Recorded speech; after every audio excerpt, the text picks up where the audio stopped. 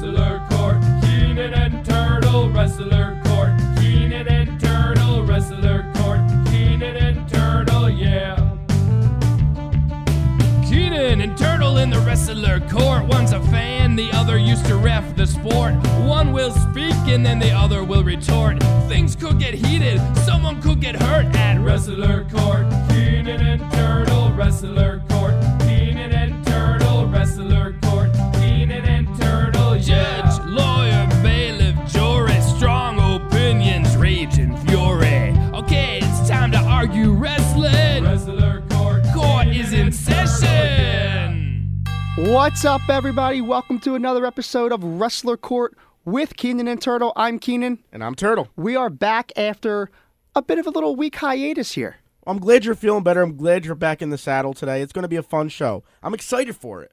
I was really sick. But it's okay. Can we talk about me? No. I was down for the count, brother. Like, I'm 1, 2, 3. Did you tap out? I didn't tap out. Which I'm back. Clearly, I didn't tap out. That's good. I'm glad you're back. And we have a huge guest today. Thanks to you, we have a huge guest today. I can't wait. What you want to tell us who it is, or are you just going to continue to tease? I'm going to tease. That's what we call in the the radio business, a tease. Well, I'm not going to tease. Today, we have the $1 Million Man, Ted DiBiase, on later with us. We're talking all things Price of Fame. We're talking WWE. We're talking state of the business, his son, Ted Jr. Lots to get into with the $1 Million Man here in just a little bit. I love that laugh. It's iconic. It's the greatest. But first, something bothered me. What bothered you? And you know what? I'm actually excited for it. It kind of bothered me, and I'm excited for it. Maybe it signals the end to Chris Jericho's WWE run. That's not necessarily true. But I loved the lead-up and tease to his new match coming at Wrestle Kingdom 12, I believe it is. Wrestle Kingdom 12. Of course, you're talking about New Japan Pro Wrestling, Wrestle Kingdom 12. The big news while we were off for the week due to my sickness, Chris Jericho will be heading to the Tokyo Dome for the 1/4 New Japan show titled Wrestle Kingdom in their 12th installment to face Kenny Omega, the Bullet Club's own Kenny Omega, who just might be the best wrestler in the world. The best wrestler in the world that very few in the States, let's say, obviously he's very popular outside, have seen. So I'm looking forward to watching not true at all. That match. Well, at least from the average fan, the average Joe fan like I am here, we don't watch the other companies. But there's no easy access to get this company on TV, on the internet. It doesn't you don't just click a button and it's there. Yes, it is. So I'm a little disappointed. New Japan Pro Wrestling is on Access TV. You can watch what it all channel the is time. that? Whatever Access is on Verizon, Comcast, everybody has it. See, well, again, I don't know what channel it is, so it's kind of a hard find for me. But what bothered me originally was the fact that Jericho now might be done with WWE. And I know you told me, and we texted about this before too, that it's not likely that it's over. He didn't sign a long-term deal there. Because Jericho is the GOAT. He is the alpha to the Omega and Kenny Omega. So it bothered me a bit, but I loved the lead-up. They had a little bit of a Twitter war back and forth, talking some smack and kind of getting people riled up. And then finally, and I saw the video of this, I did see, was their big payoff. And it was awesome. I forget the name of the actual event, but yes, they did some type of promo where Kenny Omega was in the ring with part of the Bullet Club, the Young Bucks, of course, Nick and Matt Jackson, and Kenny was talking about how there was nobody left for him to wrestle, how he had beaten everybody in the world, how he's the best in the world. Lights down, video up. They did not a parody, but a different version of the countdown video that you would see on the WWE. It almost Titantron. reminded me of the countdown like they used to do, mixed with a little Bray Wyatt, Undertaker-y feel, kind of the smoke, the ambiance. It was so cool. It really was. And Jericho appeared on the screen, and we are now on the road to Wrestle Kingdom 12, January 4th, 2018, the Tokyo Dome in Tokyo, Japan. It's going to be great, and I'm hoping that this is my introduction into New Japan Wrestling. I've heard a lot of good things about it, and we've spoken about some guests possibly coming on from that organization down the line, and I'm really excited for that as well. I'm hoping this really is my intro into it, and I get to learn a whole nother style, a whole nother way of sports entertainment that I'm not familiar with. It makes me wonder if Chris Jericho if he's pursuing this New Japan opportunity, the WWE lifer Chris Jericho, who Yeah. said he would never go anywhere else in his career. Hence my fear, by the way. Well, no, it's not that he's done, but how bad is the state of WWE where he's seeking outside opportunities? I'm not even sure it's the state of WWE that is concerning him. I think it's more the promotion for his cruise that he wants to get out there. And if he's having New Japan guys, Ring of Honor guys perform on his cruise, there's got to be a reason why Which they both are. There's got to be a reason why there's no WWE, NXT, 205 Live guys on that boat. Well, the answer is very simple. He asked them, and they told him no. Well, that's why he's pursuing outside opportunities. Right. Very simple. We discovered the answer there. Yeah. But I'm excited for it, and I wish I could go on the cruise, but it's not going to happen. But I'm excited for the festives, the ambiance, and just to see what New Japan and these guys are all about. Wrestle Kingdom is very comparable to WrestleMania. I remember Cody Rhodes saying one time, we were having a conversation. He's also said the same thing in a couple different interviews, that he had always heard that Wrestle Kingdom was like WrestleMania, and he goes, no shot. Nothing. There's nothing like WrestleMania. Right. Like, it can't, that's not a thing, right? Until he got to the Tokyo Dome for his first Wrestle Kingdom, and he, looking around, he goes, yep, yeah, the setup, the feel, the stadium. The Tokyo Dome's an actual stadium, Sure. which they sell out for Wrestle Kingdom every January 4th. And he goes, yeah, yep, everything I heard is right on point. This is just like WrestleMania.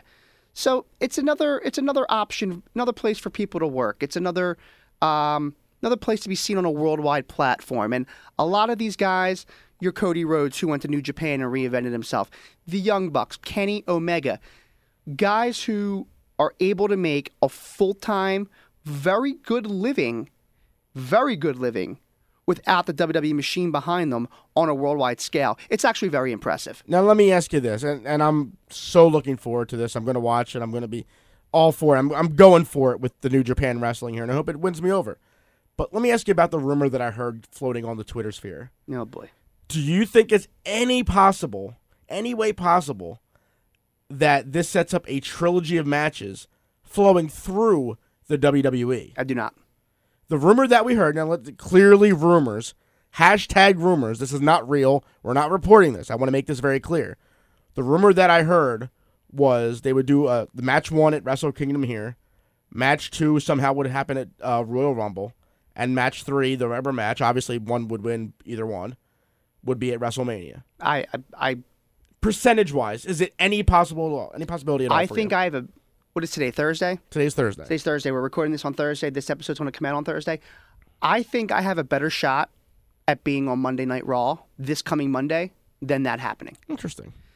I kind of liked it. I hope it was going to happen because I heard all this Vince Kenny McMahon, Omega hype, but Vince McMahon I trust you. does not know a world exists outside of his world. He doesn't care what a New Japan, All Japan, Ring of Honor, House of Hardcore. He doesn't care what any of them are. He just doesn't, because it doesn't help his business. fair. It doesn't help his business to know what else is out there. Because to him, Vince isn't wrestling. Vince is entertainment. Sure. He's a completely different realm. So it doesn't help his business to care about anything else, which I understand that point. I understand where the boss is coming from. It's a bit disappointing to hear you say that. I was hoping you'd give me 20% chance, 30% chance. Now listen, there's always a chance. Sure, and there's always a chance for everything. People come and return and Correct. leave all the time. But But- as far as this being something that's planned and everybody on the know, and this is what we're doing going forward, and the creative, and this one's going over here, and that one's going over there, we're going to do a rubber match WrestleMania. No, I just don't see it. Right now, New Japan does not have a working relationship with the WWE. The WWE does not have a working relationship with New Japan. The two wrestling companies that have a working relationship right now are Ring of Honor and New Japan. New Japan and Ring of Honor. They have a working relationship. They swap talent. Their talent comes over here. Ring of Honor talent goes over there. That's the relationship. Again, WWE is completely on the outside bit here. disappointed to hear that. I really am. Now, there's a chance Kenny Omega ends up in the WWE. He was there one time before when he was, much younger in the business. He didn't like his experience there. He asked for his release. He wanted to go out and become his own superstar. And clearly he proved that. He's well exceeded everything that he's wanted to do to the point where now WWE should want him. Right. And I'm almost positive that they do. It's just a matter of if he wants to go there. Well, You got to remember, some of these guys are making such good livings, such comfortable livings, with the freedom of their schedule, these guys don't care about the machine anymore, nor do they need it. You want to know why? Because there's social media. Well, and I agree with you, and I understand. To quote our guest coming up soon, everybody has a price. That is true. Everybody does have a price, and you know what? He's going to tell us about it. Next, the $1 Million Man, Ted DiBiase, coming up on Wrestler Court. Don't go anywhere. Hey, guys, this is former WWE superstar Ted DiBiase Jr. Make sure you tune in to Wrestler Court Podcast with Kevin Keenan and Eric, also known as Turtle. All right, Turtle, slam down the gavel. Court is now in session, and on the line with us is a legend in the world of professional wrestling. He's a former WWE Tag Team Champion, the $1 Million Champion, star of the film Price of Fame, and a WWE Hall of Famer. His name is the $1 Million Man, Ted DiBiase, and he's on the line with us right now. Hiya, Ted. Pretty good, guys. How are you today? Everything is good over here. So The Price of Fame was released this past Tuesday, November 7th, in a limited one-night-only event in nationwide theaters. How, so far from where you're sitting, how has the reaction been to the film? The reaction has been phenomenal. It's really overwhelming, to be honest. Thousands of people saw this film, and we haven't had any negative feedback. A lot of feedback. A lot of people. I've had a lot of people say, "Man, made me cry. It made me think. It made me, reevaluate a lot of things." And that's really the effect that we were hoping for. So it's been, so far it's been a tremendous success, and we're just got out of the gate, to be honest. Because it's gonna be made available digitally on iTunes, and then it'll be released on DVD at some point in the future. And so we're hoping we're going to get it in the hands of a lot more people. For the rare fan, and I can't imagine why they haven't seen the trailer or at least the film yet, can you give us a quick overview on The Price of Fame? Overall, it's my story, but it's my story as seen through the eyes of basically my son Ted Jr. and to not the same degree, but my son Brett, but basically Ted Jr. But it's our story, and it's a story of my personal redemption, the redemption of me as to my Christian faith, and the redemption of my marriage, the relationship between my wife and I, the relationship between me and my boys. Is all part of this, and from the get-go, I shared with people that I hoped, even if you're not a person of faith. I'm a Christian minister. I travel and speak all the time. But even if you're not a person of faith, I think that if you watch this, you're going to see the things that are genuinely important, because people chase after fame. People chase after success and money, and and I tell guys all the time, it's okay. You want to be number one, go for it. Be the best you can be. There's nothing wrong with that. But don't let it go to your head. Don't get to the point where it's the end all be all. And I'll put it this way. One day, Ted DiBiase is going to die. And when I die, I hope that my boys will stand over my grave, and they will. There's always a eulogy. And how do you want to be remembered? Well, I don't want to be remembered simply as being a wrestling legend and a Hall of Fame wrestler. I want to be remembered as a man who left a legacy worth leaving. I want to be remembered as a man who was grateful for what he had while he had it, and then did his best to take that and pay it forward, to take that and to, instead of it being all about me, it's that, and that's the major change I made in my life. Because until this confrontation with my wife and being caught in adultery and the wild living, it was all about Ted, and it was all about filling the void and emptiness that I had on the road. There was never a question of the love I had for my wife or my family. It was just that I was caught up in this world, and it was all about Ted.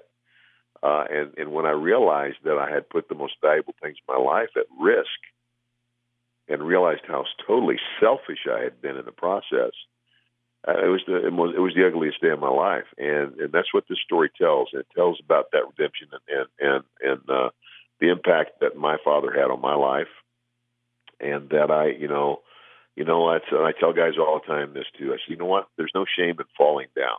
I said we're all flawed people, and being flawed people, we're going to make mistakes. Some of them are going to be small, some of them are going to be massive. But even in the midst of that, get back up. You can always get back up, and as long as you learn from the mistake and then carry on. It's like, because the opposite of that is, why would you continue to make the same choices expecting to get different results? It's not going to happen. And so I started to make smart choices again in my life when I was 38 years old. And I tell people all the time, I said, I was almost 27 when I married Melanie. She was 20. And I said, but she waited 10 years for me to grow up. And that's when I really started being a man. We live in a culture where men evaluate their masculinity by things like that. Fame, how much money they make, how big their house is, their car is, and all that other stuff. And I tell guys all the time, if you think that's what being a man is, I got 2 words for you. Grow up, pal. That's 3 words. Been there and done that. Being a real man is about being a man of character, integrity. What's integrity? It's who you are behind closed doors where nobody can see you. Who's that person? And being a man of your word. I tell people, guys, I said, you're only as good as your word. If your word's no good, you're worthless. And because I was that guy for a while, but I made a change in my life and I went back to values that I had been raised on when I was a young man. And that's the price of fame. That's the story that it tells. And my hope is that as people can look into my life, and I'm guys, I poured it. I laid it out there for the world to see. I couldn't be more transparent than I was in this movie about my life, and I did it intentionally in the hopes of and so on. So somebody out there can look at that and go, look, if Ted can do that, and if he can overcome that, then I can overcome it too. Now, the planning process for any type of project like this is a pretty grueling thing. How long does the planning process take for this to go from pen to paper to film? How long were you guys working on it all together, beginning to end? The project's been over 3 years. And some of the I know some of the footage is even older than that. I know that there's a scene in there where my son and I are walking, and we're walking together at the cemetery where my father's buried, and I could tell by looking, that my legs were still very bowed. Well, I went, oh my gosh, I've had my knees replaced 5 years ago. Well, it'll be 5 years this December.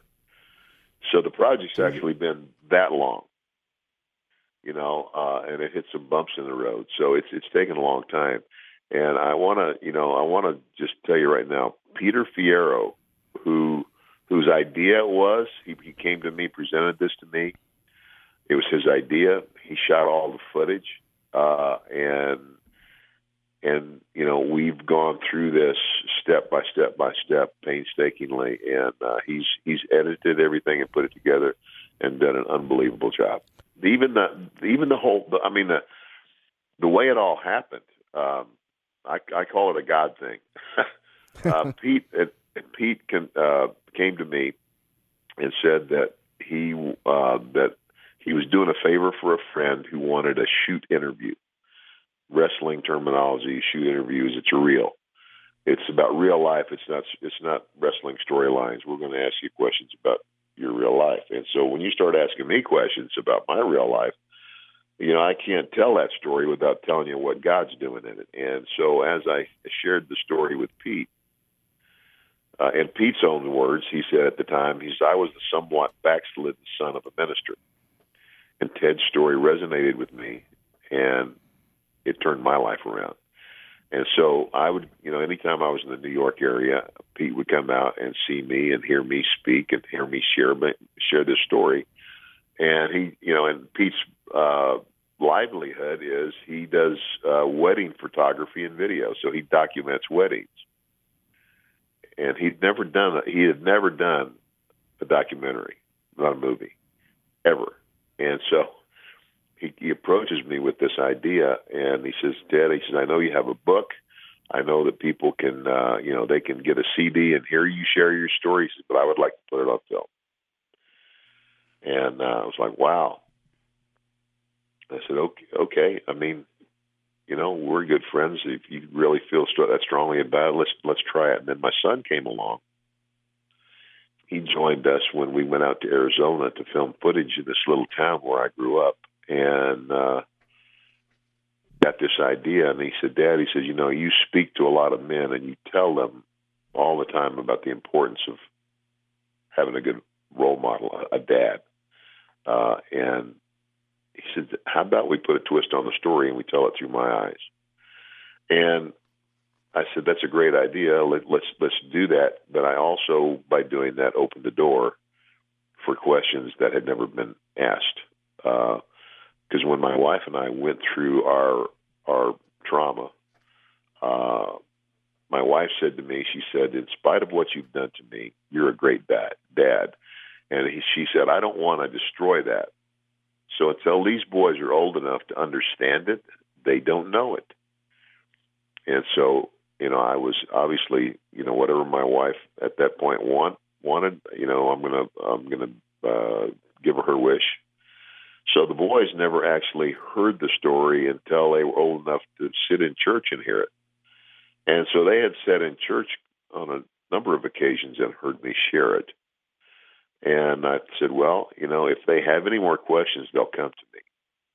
And those questions didn't happen then until we did the documentary, because now my two boys are married and they have their own children. And so it's kind of like, oh my gosh, Dad, because they're looking at their wives and they're looking at their children, and they realize how much they love them. And they knew how much I loved them, but they're like, how could you do this to Mom? And that's the story. And that's the story that's played out in the documentary. And a lot of it comes to light for the very first time when we decided to do this project. You mentioned a bit earlier that this is a story of redemption. Do you feel that you found what you're looking for through this project? Oh, I found what I was looking for long before we did the project. This is just a story. I mean, my redemption, number one, I was raised in a Christian home. My dad was not only a professional wrestler, but had a storied career at Nebraska, three consecutive years conference heavyweight wrestling champion, lettered 8 times at Nebraska, 4 years in football and wrestling. And so I had this incredible role model for a dad, and was highly respected in professional wrestling.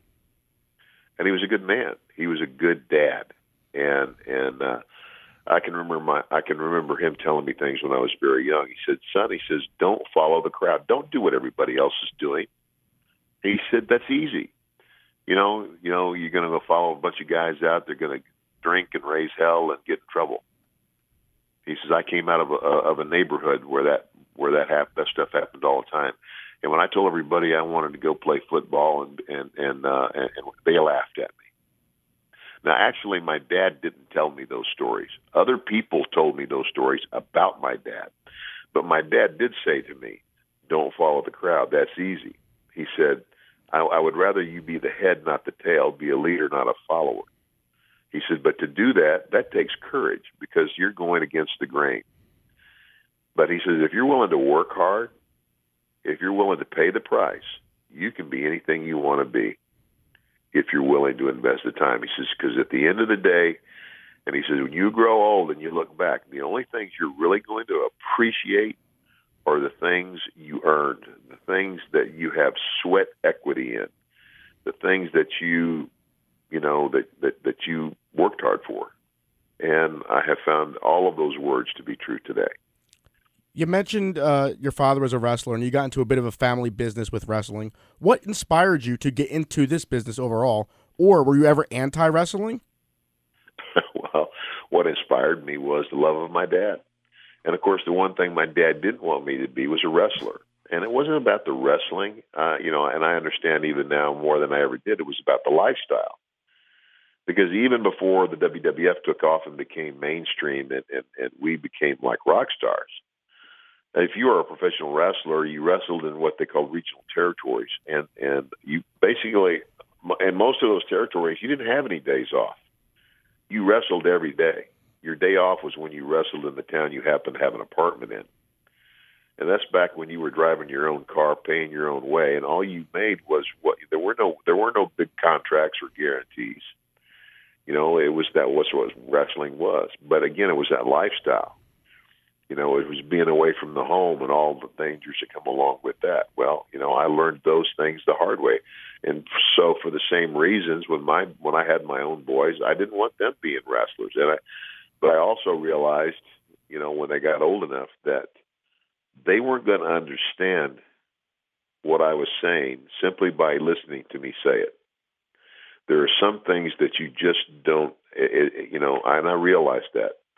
No matter how much I preach to them, some lessons in life are only going to be learned the hard way.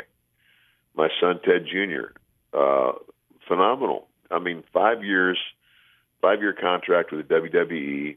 In one of the meetings with the stockholders, Stephanie McMahon said, the person we are probably projecting that will be the next John Cena is Ted DiBiase Jr.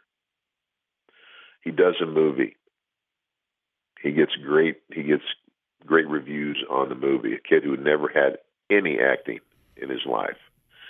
So, and Vince looked at me one day and he said, "You should be very proud." He said, "Because your son has an unbelievable future in our business." But when his contract came up and it was time to re-sign, he didn't. And he didn't for all those same reasons. He said to me, he said, "Dad, you were right." He said, "I love what I'm doing." He said, "I love the company."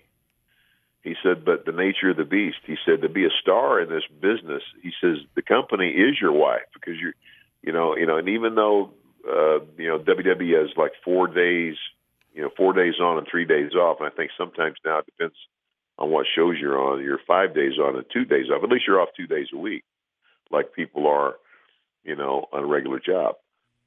But not if you're a star. It's just like, he watched John Cena. John Cena's the flag bearer. It's like, okay, if you're a star, there's going to be other things that the company's going to ask or expect of you, because you are a flag bearer of the company. And it's like when you're that guy, when you're the top guy, then everybody else is dependent on you because you're the guy. You're one of a few guys that are most responsible for attracting the crowd. So you're going to be there most of the time. So anyway, when he understood all of that and he realized that he just simply said, it won't be fair to my wife or my child. And I said, okay, you're right. And so he did not re-sign with the WWE and thanked them for, all they did and went on his way. Now he's vice president of development for an insurance company and working alongside of me, doing leadership training here in the state of Mississippi, and doing phenomenal. And he still travels a little bit, but most nights he sleeps in his own bed. Knowing what you know now and seeing how it all went, had Ted Jr. stayed, do you feel that he had all the qualities to become that top guy? Absolutely. Ask any one of the producers. Go ask Arn Anderson. Go ask, Michael Hayes. Go ask the guys that are producing the show. They all said it. I was going through the Price of Fame website there, Ted, and there's a great picture where you and Ted Jr. are sitting in the old Atlantic City Convention Center back at the site of WrestleMania 4 and 5. Was that your first time in that building since those days? Yes, it was. And sitting there knowing 29 years prior that you were in the main event versus Randy Savage for the WWF title, what was that like for you? Well, it was, again, it was nostalgic. It was, that's why we went. We went there to for the purpose of reminiscing and going back, because that was like, that WrestleMania, and I guess, two things. The Saturday night main event, which was the first rematch between Hulk Hogan and Andre since WrestleMania 3, which was the first night that professional wrestling was on live national network television since the 1950s. The main event was Hogan and Andre. But the story was my purchasing Andre and saying that I was going to buy the title. And it was the setup for WrestleMania 4. WrestleMania 4, a match with Savage, and they said, people go, "Well, I wrestled at WrestleMania." I said, "Really?" I said, "Well, I did too. I wrestled at 4 through 8, or was it 9? 4 through 9." I said, "But the first one I wrestled in, I had 3 matches. It was grueling." But that match with Savage, And again, people ask about the world title. I constantly get asked questions about the world title. Aren't you disappointed that you were never world champion? I said, guys, even the world champion is not really a world champion. He's an actor. It's a gimmick. It's a business. And I said, wrestling titles are props. And I said, here's the deal. When Pat Patterson looked at me and said, "Ted, let's say this, because everybody expects you because you're being pushed as the top heel. A lot of fans expect that you're going to screw Hogan at WrestleMania 4 and then have the run. What if that doesn't happen? What if it backfires on you, and in your arrogance, you create your own championship?" And as soon as he said it, I said, "Let's do that. That's going to put more heat on me than doing it the normal way." And I said, "And I'll make more money." And I did. So there you have it. So I've answered that question again. I get tired of answering it. It was definitely on our list to ask you, so it's interesting to hear your point of view on it. Of course, we're speaking with WWE Hall of Famer, the $1 Million Man, Ted DiBiase. Be sure to follow Ted over on Twitter at MDM Ted DiBiase. Now, Ted, I want to backtrack even further here for a second. I've read in several interviews and heard you tell several times that the Cowboy Bill Watts had a significant impact on your career. What are some things that the Cowboy taught you that you carried with you all the way through? Well, it's hard to pinpoint anything. It's just in generally speaking, his understanding of the psychology of what pro wrestling is. His guidance in terms of how a heel and a babyface wrestle, how they act, what they do and what they don't do, and the storylines that he did while I worked for him, and the way he presented them. Little things like, when I decided to turn heel, Bill was, he planted things in people's heads before they even realized it. So before I ever turn on JYD, we do a thing where I'm wrestling somebody, I can't remember who, and he ducks and I hit the ring post and I supposedly break my hand. And so we put my hand and my wrist in a cast for 2 or 3 weeks, and then when my hand comes out of the cast for the next several weeks, everybody sees that I'm wearing this black glove on my right hand, and they're just saying, "Well, DiBiase's probably, his hand is still, recovering from what he did to it." Then I have the match with JYD, and I load that glove and knock him out. And then Bill Watts goes, "People, do you realize now how long he's been planning this? This goes all the way back to, the thing with his wrist, and did he really bust his wrist?" Bill Watts was that smart. And so now you got the people going, "Oh my gosh, this guy's been setting us up, for weeks now." Yeah. That's the kind of thing that I admired Bill Watts for. Not only that, but, I remember he started noticing guys were, it's like, gosh, it's becoming more about bumps. And so he took me and Terry Gordy, and he said, I want you guys to wrestle. You're wrestling, each other every night for the next week. And he said, I want you to do 55 minutes and then give them a finish. Of course, to do a 55-minute match, you can't be doing all those high spots. Right.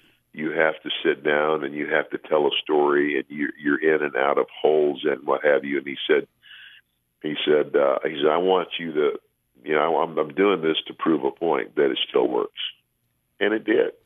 Now we had guys, the fans, and that were at the beginning of the first 10 or 15 minutes going, get up, do something, boring, but by the 20-minute mark, we had them. And we had them all, because now they were into the story. And, so Bill had his, Bill Watts, in my mind, was one of the greatest minds this business ever had. And he learned from a guy who everybody considers one of the very best, and that was Eddie Graham. Today, I don't know. I don't watch enough wrestling anymore, and to be honest with you, it's a different game today. And I think everything evolves. I'm grateful for what the company did for me. But I was a wrestler, and it's WWE, it's World Wrestling Entertainment, and it's a lot more drama than it is wrestling to me anyway today. And again, that's a lot of what I hear from the fans who come to see me. And of course, the fans who come to see me are fans that grew up in my era, and they were fans of that product. The company has a whole new fan base now. WrestleMania has become a brand, and you got 3/4 of the people that come to WrestleMania, I understand, come from foreign countries. They have a whole universe now. It's unbelievable what they've done, but it's just a different game today. Bill Watts and Vince McMahon.